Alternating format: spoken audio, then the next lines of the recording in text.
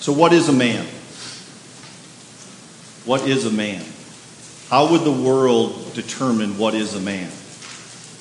It's rhetorical, but I saw hands starting to go up.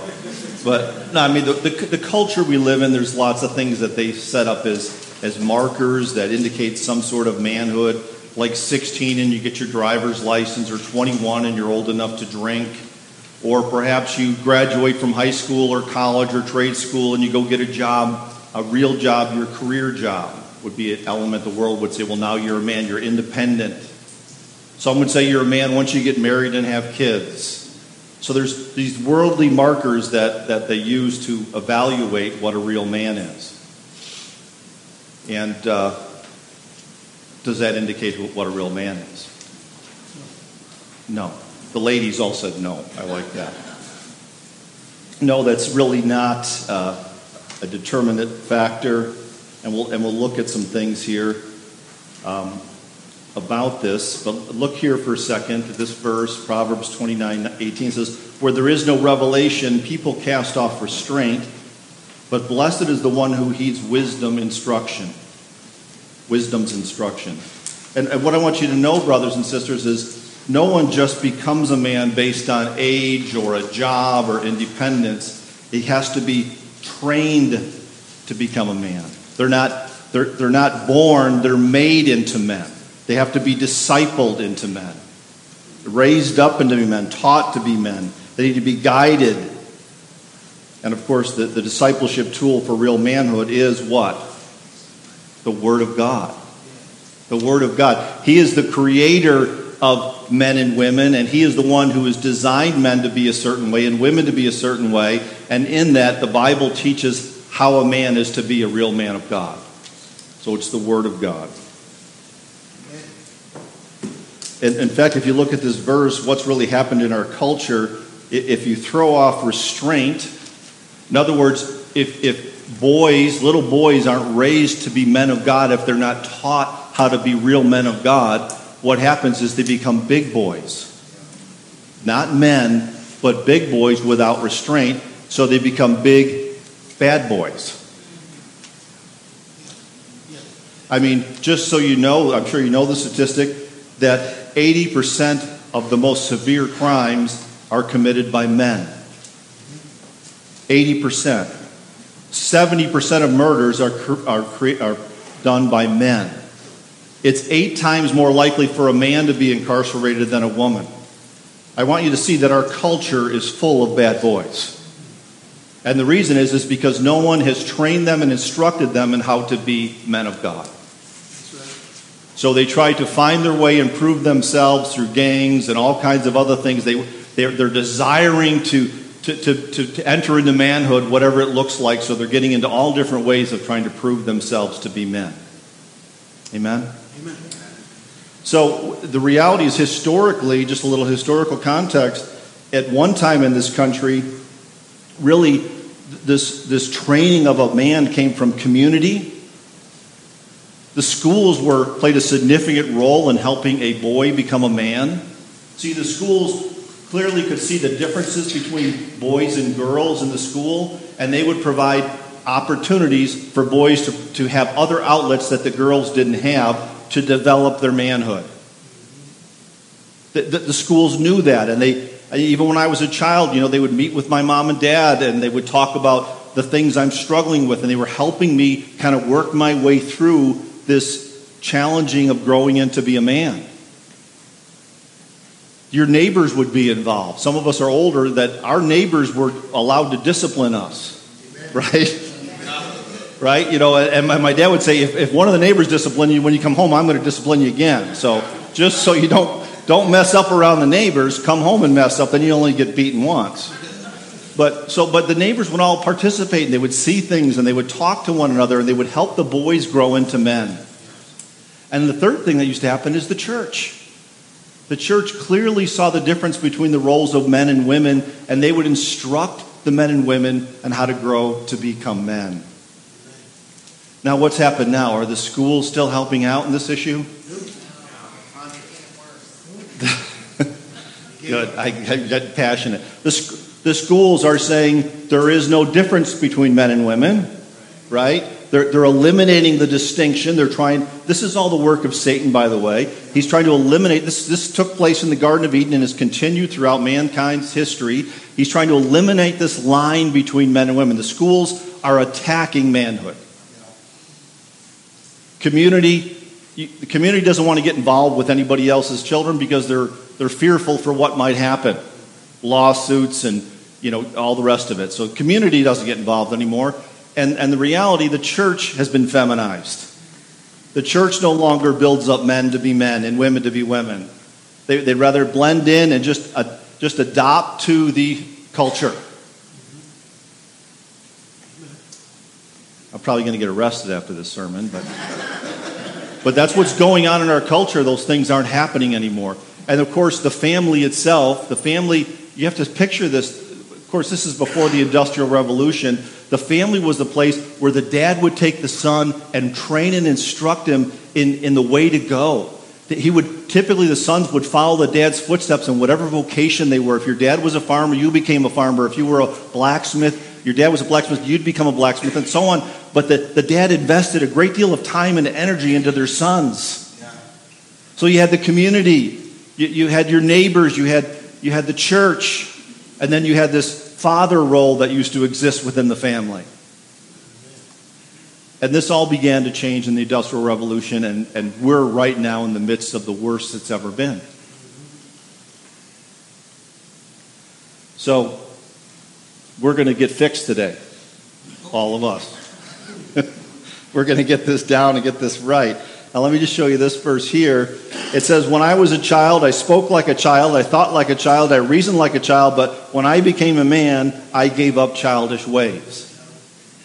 You see that? And what this tells us is there's a process from going to be a child, a little boy, into growing into be a real man of God. There's this process. But there's also what you see here is this choice. I gave up childish ways. There's a walking away from childish ways. So all boys will become men when they decide they're done with the childish ways and they're ready to embrace manhood. Are you with me on this? Now, we can start off as small boys. I don't think anybody here, well, there might be some people here, some young ones, that still play in a sandbox. But most of us don't play in sandboxes anymore. We grow out of these phases of childhood towards manhood. But there's other things that many of us still might do. To be drunk is childish. To get high on pot is childish. To look at women lustfully is childish. To lose your temper is childish. To be jealous and coveting is childish. There's a higher level of things that grown boys still do that they need to walk away from. And that's the difference between a big bad boy and a real man of God. One that walks away from those childish ways.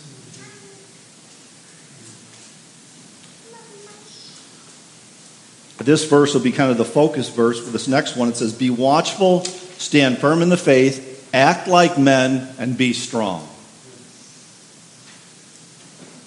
And I, by the way, I've got, if anybody wants to go deeper, I've got lots of books I can recommend to you. One of them that I'm basing some of this teaching out of is Robert Lewis's book, Raising a Modern Day Knight. It's a very simple book for the concepts of manhood. And I've got other ones. If you want to go deeper, I can give you some other references, some books. But just wanted to mention Robert Lewis because some of this is from his book. So this issue of be watchful, it says, here's what we're going to be talking about today. One of the key features, reject passivity. Men, you cannot be passive. One of the great challenges of manhood is men are passive. Most men are in the back seat of the car. They're not leading. But passivity means we reject passivity. It means we get up each day and we're watchful. We're ready to engage. We're ready for action. For the kingdom of God. For our family. For our neighborhood. For our church. For our schools. We're ready to go. Be watchful. The next one is our life is built on this next truth is stand firm in the faith. All of our life is built on the faith of God. We're men of the Word. We're men of prayer. A real man is serious about the Word of God. He's serious about living according to the Word of God. So avoid passivity. Be a serious man of the Word of God. Stand firm in the faith. Act like men. This is that process of turning away from that other verse of these childish. I'm done with this. I'm done with these activities. I'm done with inappropriate joking and harsh language. I'm done with all of these things. Act like a man. That's right. And it says, be strong. Another aspect of true manhood is courageous. We must be courageous. Men aren't courageous anymore. They're timid. They've been beaten into the corner of the room and they're sitting there. You need to be courageous. And I'm talking about for helping the weak and downtrodden. I'm talking about widows and orphans. I'm talking about the kingdom of God. I'm talking about speaking up against people that are sinning and doing inappropriate things. I'm talking about defending women in general and becoming a gentleman to women instead of a lustful child towards women. These are your sisters. These are targets. Amen.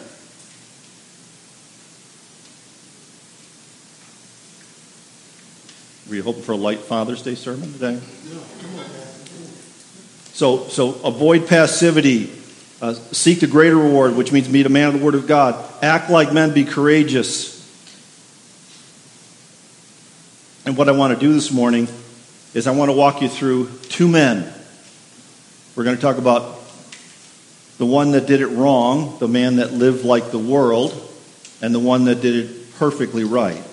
And who are these two men? The first and second Adam. The Adam of the earth and the Adam of heaven. Because that's the comparison of a man of the world that remained a boy and one that was a true man. So, and here's what I want to use as our step here, which we see in Scripture. Three things. I think I've got it in your bulletin, which is a will to obey. Is that in your bulletin? Yes. Okay, will to obey, a work to do, and what's the third one? Woman to love. And those were the three callings on Adam's life, the first Adam and the second Adam's life. Both those same calls were put onto both of them as a call to manhood. A will to obey, a work to do, and a woman to love. And here's the verse. The first Adam was of the earth, a man of dust. The second man is from heaven. That's the first and second Adam. So let's walk through this. Let's look at a will to obey first.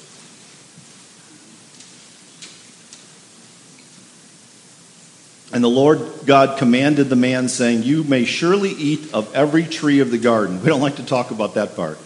But you may surely eat of every tree of the garden. But the tree of knowledge of good and evil you shall not eat, for in that day that you eat of it you shall surely die. So this issue that man was called to a will to obey is, first of all, I want you to see that we just sang, Good, Good Father. God the Father gave him this unbelievable garden full of countless trees filled with fruit and vegetables and nuts and everything else. And he goes, enjoy the abundant life. Go eat from any tree you want to. Enjoy this perfect climate and this perfect world. It's abundant life. I love you. Go enjoy it. He says, but I got to give you a will to obey. I got to make sure you come under the authority of God the Father, God the Son, and God the Spirit. So there's this one tree in the garden, this one tree, out of all these trees, you're not to eat of that tree. One tree. And see, he didn't want to make robots, so he gave us the will to obey. It's called free will. We can choose to eat of that tree or not to eat of that tree. And he goes, this is a test.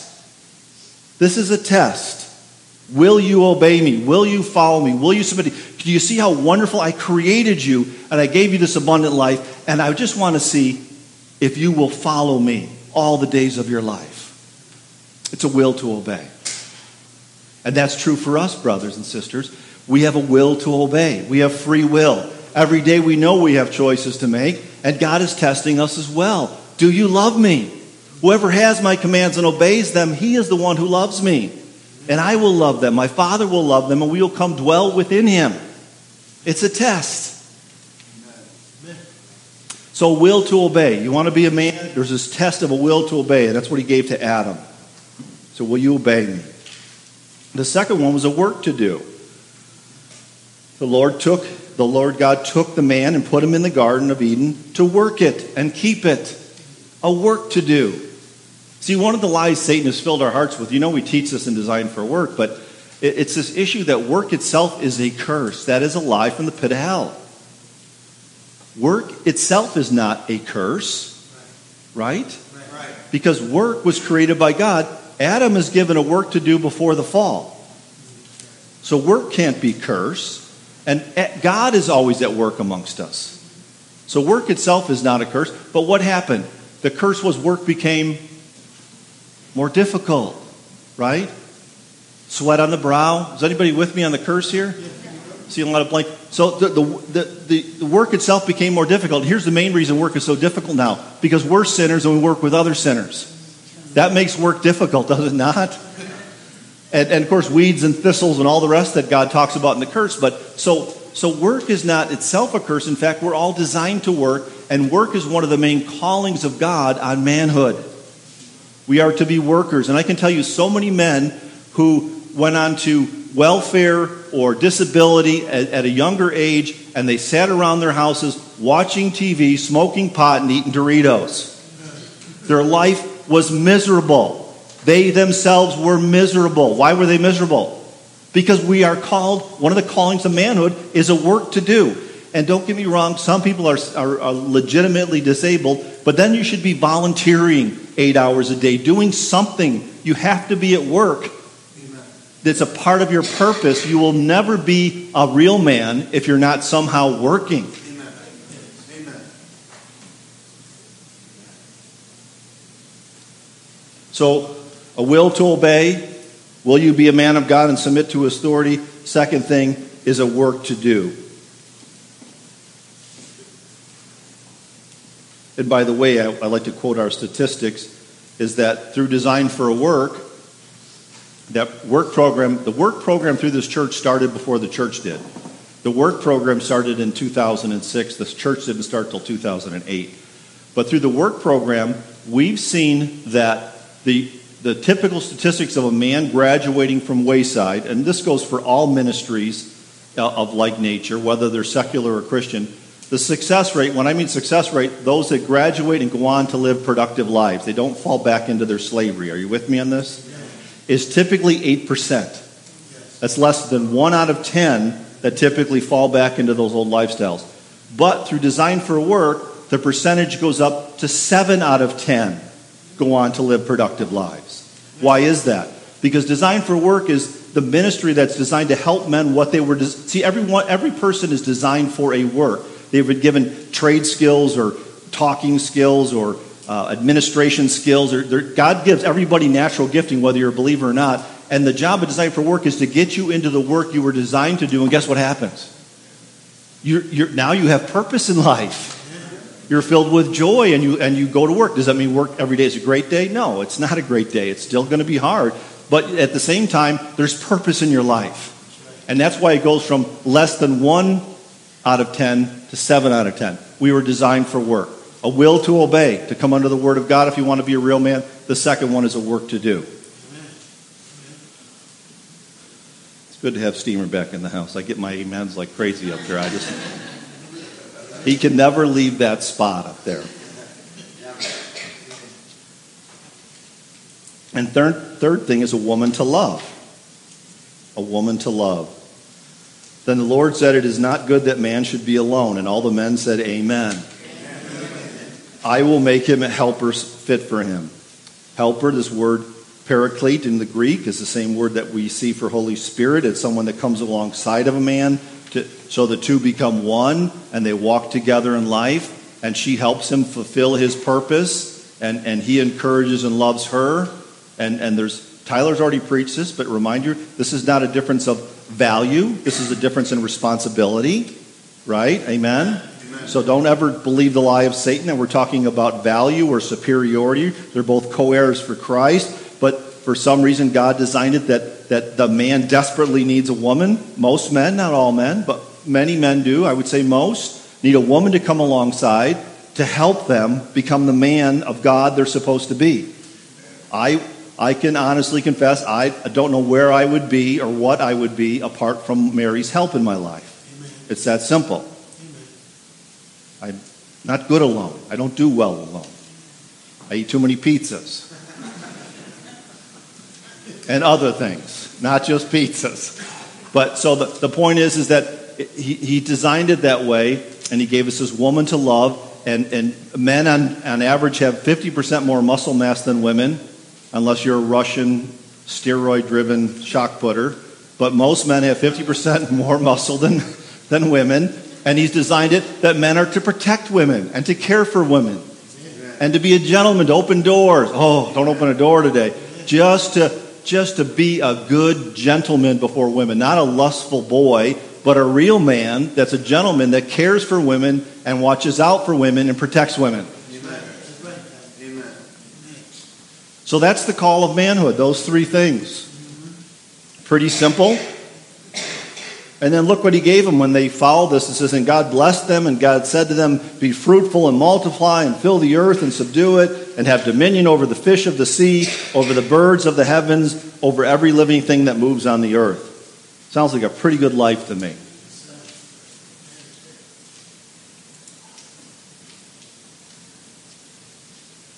Truly an abundant life. So what happened? We all know what happened. They lived happily ever after. No? All right. Here it is. So when the woman saw that the tree was good for food, which tree? The tree of evil and knowledge. And that it was a delight to the eyes, that the tree was to be desired to make one wise, she took of its fruit and ate, and she gave some to her husband who was with her, and he ate.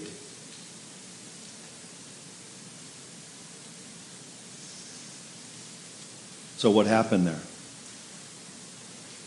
Every calling of his manhood, he failed. All three. A will to obey.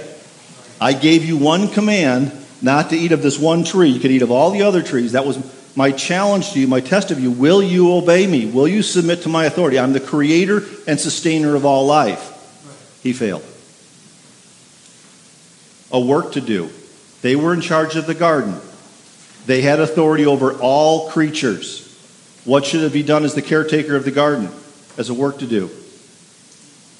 God, I don't like snakes. Cut off its head. Or at least kick it out of the garden. You don't want to be, there was no death yet, but at least kick the snake out of the garden. He had the authority to tell the snake to hit the road. Because he was in charge of all creatures. He could have told the snake to leave. And the third thing, did he protect? Was it a woman to love? Did he do a good job there? No, he got in the back seat. He got in the back seat. He sat and let this serpent talk to his wife. That's not a man. You don't talk to my wife. You talk to me. I'm right here. That's what a man does. But he let this snake deceive her, and he sat there and watched this happen. He failed on all three accounts. That was the first Adam. How did the second Adam do? The second Adam knocked it out of the park, just like Todd's going to do on Monday. He knocked it out of the park. He had a will to obey. And which was more challenging? You can't eat from one tree. You can never sin. Here it is, a will to obey. You have to leave the throne of glory with the Father, go down to this earth filled with our enemies, become man, live a sinless life. Then when you're about 30, you're going to go into full-time ministry.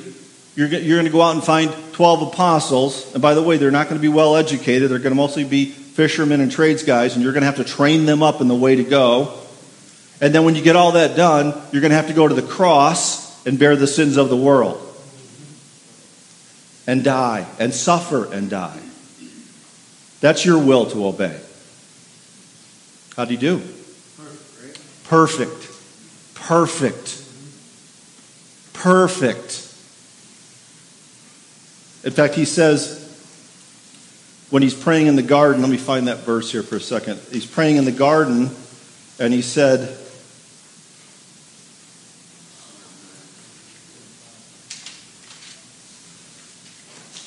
even this, let me just share this one. This is where he was. He said, Abba, Father, all things are possible for you. Remove this cup from me, but not my will be done, but your will be done. Even when he faced the cross, he had that prayer. So he was perfect in every way. He fully completed the work. He did everything that God had asked him all the way through the cross. How did he do with the work to do? Will to obey, completely obeyed God. But how about the work? He completed everything that he was given to do as well. When he got to the cross, he said, "It is finished. I did every piece of the work you told me to do." And how about a woman to love? How did he do there? Who's his woman to love? The church. The church is his woman to love. And some of you, if you're single men, that is your woman to love. Your woman to love is the church. Until God brings a woman into your life, our women, the single women and single men, we love the church. We serve God, right? Yeah. I'm not talking about nuns and priests here. I'm just talking about those that are single for now should be loving the church and serving the church. But how did he do? He loved the woman perfectly. What does Hebrews 5 tell us? Anybody? You men should know this verse. No? Husbands, love your wives as Christ loved the church and gave himself up for her. His perfect love was demonstrated on the cross. That's how much he loved the woman that God gave him to love, which is us, the body of believers. He loved us so much. The church is not a building, it's a body of believers. That's what a church is. Don't get those confused. That he went to the cross and died for us. So in every area where the first Adam failed, Jesus was, as Steamer said, perfect in obedience, perfect in the work, perfect in the love for the church. So let's talk about these four commands that we found in 1 Corinthians 16:13. Be watchful, stand firm in your faith, act like men, and be strong. And I'm going to break these into four challenges for us. This is application time. A real man rejects passivity. Are you ready for this? Everybody still with me? Yes. So a real man rejects passivity. Let's dig into this a little bit. I mean, Adam, we see here, failed miserably in taking action. He was very passive.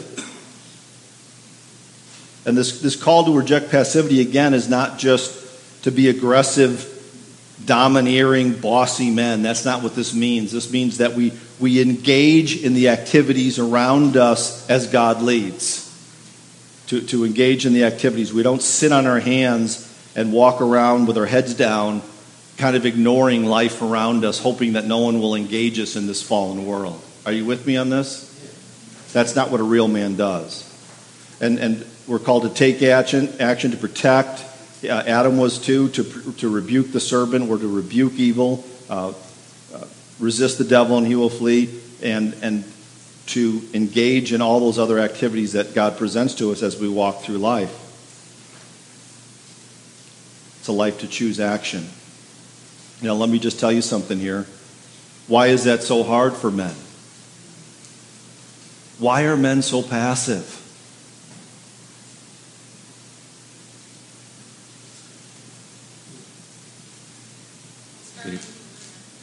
What's that? Started with the women. Started. Okay, good, Ann. You got to a very important truth. She said part of it's the women's fault. I like that because we like blaming others, don't we, men? The point of passivity is that our natural default is to be passive now. It's part of our curse. Men will naturally be passive because of the curse. So here it is. We're more comfortable being passive than we are to be active. You okay with that? We all know it. It's a reality. It comes from the curse. We feel more comfortable being passive. We just don't want to get involved. And then what Ann said is true. What makes it even harder is that the women encourage us to be passive. Now, this is in their own natural state as well. This is from the curse. So here's the deal. We want to get in the back seat, and our wives will encourage us to go ahead. Get back there. I got it. Right? Now, now listen to me. This is not the supernatural life that we're called to. This is part of the curse. This is the challenge of the men and women, is that if we just go to default, this is what will happen. So we have to actively make sure we're choosing the right things so that we will lead, we will avoid passivity, and we will stay in the front seat. And guys, listen to this. You got to get ready to fail. You got to get ready for your wife to encourage you to get in the back seat. But don't be a little boy about it. Stand tall and keep getting in the driver's seat. Amen. Just keep getting in there. You're not going to want to. It's not going to feel good. It's going to be uncomfortable. You got to keep getting in the front seat, the driver's seat. We have to avoid passivity. I'm telling you, it's one of the greatest battles of a marriage. Because when I'm tired or I've been beaten up, I don't want to drive. I want a pillow and I want to go lay in the back seat. Mary, you drive for a while. When Mary's tired and weak, she wants me in the back seat. It's a battle. But the reality is, as you look around our culture, what we see is men are passive in their marriage, they're passive with their children, they're passive in the church, and they're passive in the workplace. Every area of life, men are passive. They're just not acting like men.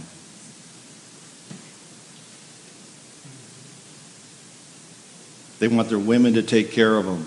They want to stay home and let their women work. So first is, a real man rejects passivity. Secondly, a real man accepts responsibility. A real man accepts responsibility. See, worldly men, the first Adam, he wants to justify, blame, shift, and minimize his own choices. Actually, his own responsibilities. He doesn't want to acknowledge them. He puts, hey, the woman you gave me made me do this. Right? He doesn't want to take responsibility. What does it mean to take responsibility? It's ownership. I'm responsible for this. This is here it is, will to obey. I'm taking responsibility for the man of God I become. I'm not going to blame I don't go to a good church, or, I don't have time. I'm too busy right now. No. You and I need to take responsibility. I am going to own my faith. I'm going to own my discipline. I'm going to own what I become for God. It's up to me. Nobody else but me. What I do, how I pray, what I read, how I live this life, it's up to me, the will to obey. How I'm going to live that out. I'm not going to put anybody else. I'm not going to make excuses. So a man has to assume responsibility. So I own my faith. I own my job. I own the work to do. That's up to me. See, I'm not going to go into my workplace and be like the rest of the lost souls that work there. Right, Carrie? I'm not going to do that. I'm going to go there to be different, to be encouraging. Not all the time, Carrie will confess.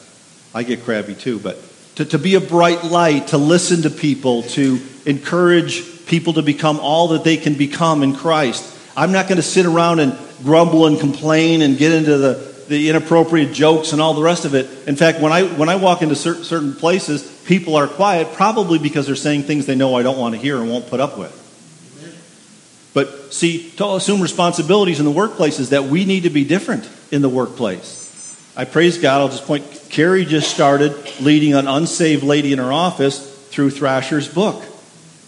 That's making a difference in the office. This girl does not know Christ. We need to be different. We need to be responsible for our own actions as a work to do. And the third thing is a woman to love. I'm going to take responsibility for it. I'm not going to blame Mary for not being the wife she needs to be, or the mother she needs to be, or the grandmother she needs to be. I'm going to take responsibility for being the husband I'm going to be regardless. By the way, she's a very good mother, grandmother. I'm just using her as illustration. But my point is, I'm going to take responsibility for that. To love her and care for her and wash her with the word and lead her and protect her and provide for her. I'm not going to put it on her. I'm going to take it, put it on my shoulders. That's what it means to take responsibility.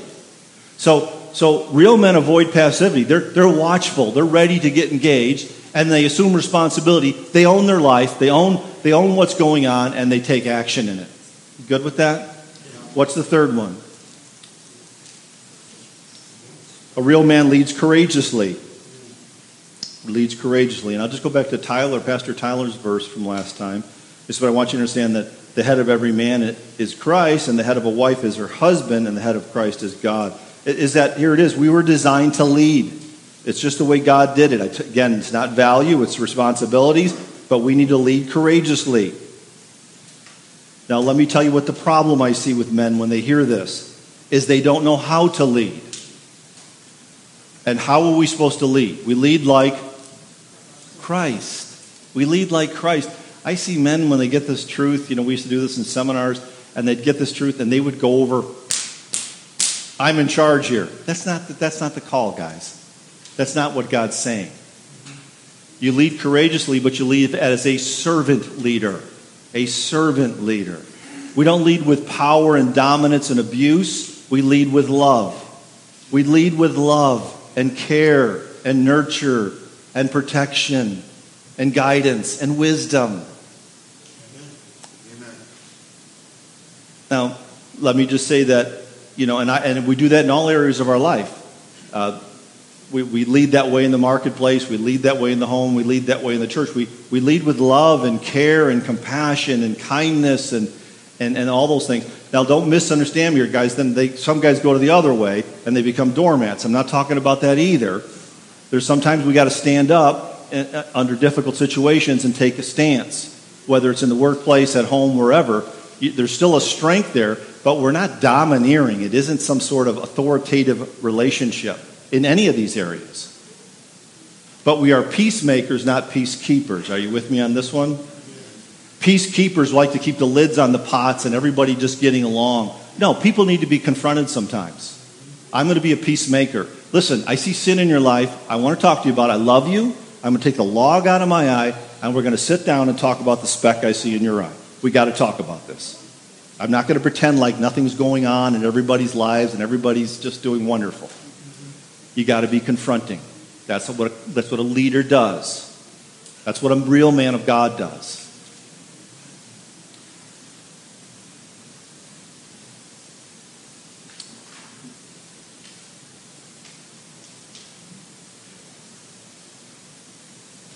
And lastly, you're doing great, all of you. A real man seeks the greater reward. That's the fourth thing. The real man seeks the greater reward. What does that mean? That's that part of building your life. 1 Corinthians 16:13. Stand firm in your faith. It's a man that builds his life on the Word of God and the ways of God because he's seeking the greater reward. Are you with me on this? Not the rewards of the world. The first Adam, fell because he wanted the ways of the world. Eat of this and you'll be like God. You'll have a better life. You'll be like God. You don't need to be under him anymore. There's no will to obey. There's no work to do. There's no woman. Just come on over here and do it the world's way. But a real man of God says, no, I'm going to seek the greater reward. I'm going to set my heart and minds on things above, not on things of the earth. I'm going to be all about the kingdom of God first and foremost. Yes, I'm going to work each day as unto the Lord. All those things are important. But the primary driving force of a real man's life is the kingdom of God. It's the kingdom of God. And we get off track sometimes. We get deceived. I do as well. I confess. But I reset. I got to reset every day. No, I've got to set my heart and mind on things above, not on things of the earth. And it says here, what is it? So here's someone that has set their heart and mind on the things of the world, right? And they work their whole life, and they get a big house. They became a famous athlete, a famous actor. They became a great businessman, whatever, doctor, lawyer, whatever it is. They got nice cars and watches and all kinds of stuff going on. But what happened? He lost his soul. And let's say that person was even saved somewhere. What does all those things add up to at the end when you get before the judgment seat of Christ? Nothing. So is this where you want to spend your life? Or do you want to seek the greater rewards every day for the kingdom of God?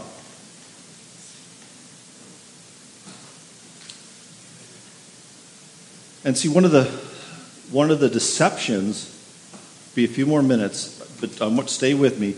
One of the deceptions is that just like in the Garden of Eden, Satan says, eat of this fruit and you will be like God, right? One of the deceptions that the world holds over men especially is identity. It's identity. See, because I want you to hear this. What was our jobs before the fall? We were what? No, before the fall. We were rulers of the world. That's what your business card used to say. All the fish submitted to you, all the birds in the air submitted to you, every animal on earth submitted to you. We were rulers of the world. So my point is God has designed us for significance. That's okay. We're supposed to be significant in the kingdom of God. So reconciliation, when Jesus came back and reconciled us, he gave us our new identity so that we could once again be significant. Because before Christ came, what were we all? Are you sleepy today? What were we? We were not significant. Yes, we were not significant. Amen. The steamer. We were enemies of God. We had no significance whatsoever, right? We were enemies of God, but Christ came for reconciliation, and one of the things he did is he reconciled us to God and gave us a new position of significance. What are we now? Come on, we go over this a lot. What's our identity now? Thank you, Robin. Here's a list for you. We're children of God, our perfect Father. We are adopted in the family of God. And you could just stop there. If I'm just a child of God, I'm good, significant-wise. I feel pretty good about that. I've been adopted into the family of families. All this queen and king stuff going on. We were adopted into the king's family. Amen? And then he goes, but I want to give you a work back. You're not going to be rulers of this world because Satan's got your job. You lost the job because you failed me. You didn't will to obey. You didn't work the work. And you didn't love the woman you're supposed to. So he's in charge. He's the prince of this world. But until I return, I'm going to make you ambassadors for Jesus Christ. You're my ambassadors. You're ministers of reconciliation. You're part of the holy priesthood. That's your significance now. So when you go out every day, every one of you, men and women, we are now his ambassadors. We are the ministers of reconciliation. We're part of the holy priesthood, and we're to be reconciling a lost world back to the King of Kings. We're supposed to help him adopt more children of the family. And I only share this with you is because to seek the greater reward, you have to put on the right identity. You're all getting tired? You have to put on the right identity. So our significance comes no matter what we do. If we're janitors, factory workers, lawyers, doctors, it doesn't really matter. The significance no longer comes from the world's title of us. That doesn't matter. Because if I'm a janitor, I'm a janitor for Jesus Christ. I'm his ambassador. He wants me doing that. He wants me to be a bright light as a janitor. If I'm a doctor, he wants me to be an ambassador for Jesus Christ and to be a bright light as a doctor. And everywhere in between those jobs, right? And that's where the significance comes. That's where we're seeking the greater reward in whatever we do. And that's what empowers us to live this life that God's called us to. And then we could also look at this. However, as it is written, what no eye has seen, what no ear has heard, what no human mind has conceived, the things God has prepared for those who love him. So we have that going on now in this world, but we have greater things coming that we can't even, what that verse is telling us is that we can't even comprehend what's coming in the new heaven and the new earth. Amen. Amen. Yes. Okay, let me just close with a list. It's in your bulletin. We'll go through this briefly. These are some more. I could give you a lot more than this, but I'm giving you this as a minimum list of what is a real man, kind of a list of attributes of a real man of God. It's in your bulletin, so I gave you the verse references too. You can look up these verses yourself. I encourage you to do that. But the first one is what? Loyalty. So the first call of a real man is we are loyal to the King of Kings above all else. We are loyal to the King of Kings above all else. If I have to choose between being loyal to God or loyal to my family, I'm going to pick God first. I've already done that. I will.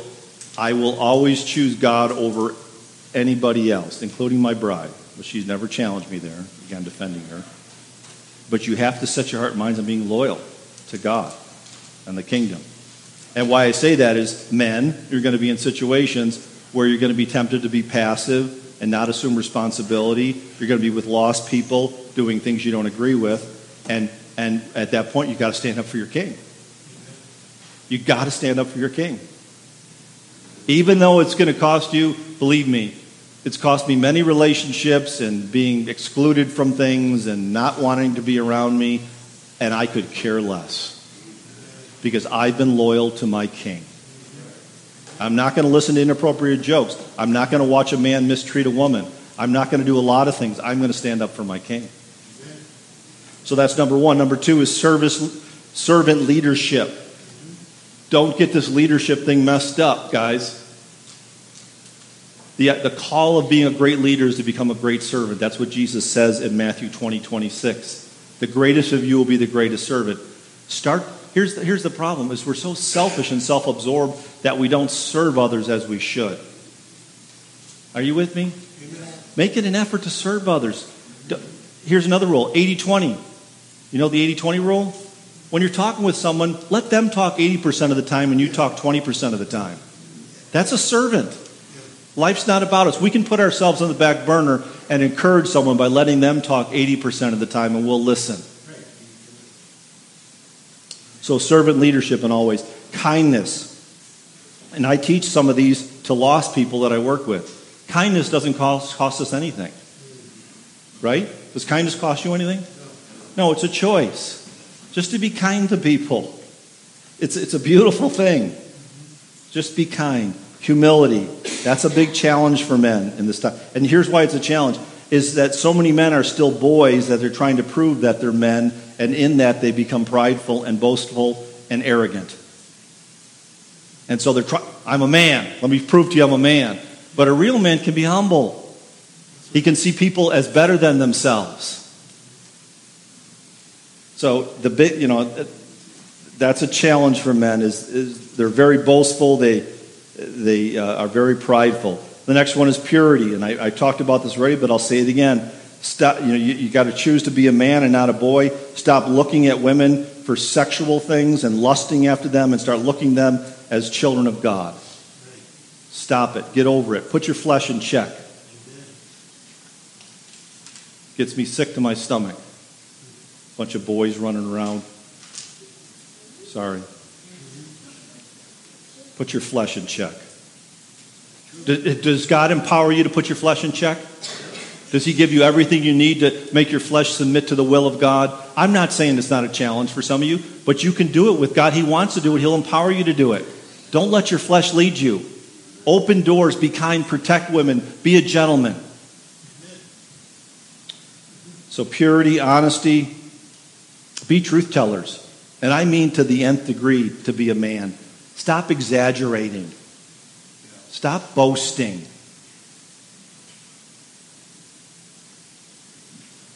Truth tellers. Self-discipline. We won't get any of these things without self-discipline. You have to live a disciplined life.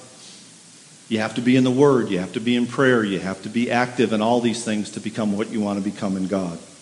Another thing is excellence. I don't see anything that God does that is not excellent. And sometimes we're tempted to do the bare minimum. Be a man of excellence. Do your best all the time. Give it your best effort. Seek excellence. Integrity, and lastly is perseverance. I can just tell you, settle in, it's a long race. Because you're fighting it. You naturally want to be passive. Now you're trying to be active. You're trying to take responsibility. You're trying to lead courageously. You're trying to seek the greater rewards. You got a will to obey. You got a work to do. That's a lot on the list. And it's a long race. Pace yourself. And by the way, you're going to fail. You're going to fail in every one of these. That's okay. Get up and go again. Just like Ralph said in the announcements. Brush off. Just keep going to become that man of God that He wants you to be. Happy Father's Day. Let's pray. Father in heaven, thank you for your word. Thank you for the calling on men and women, this unique calling that you've given each of us. What a beautiful creation that you've put, that we need each other. And I do cry out for these men here. I know many here struggle. They've come from terrible families, and none of us have had a perfect father except you. And so, Father, help us to become the men of God you want us to be. May it be a difference in all the environments we're in as we stand tall for Jesus, that we avoid passivity, assume responsibility, lead courageously, and seek the greater reward. We pray this in Jesus' name. Amen.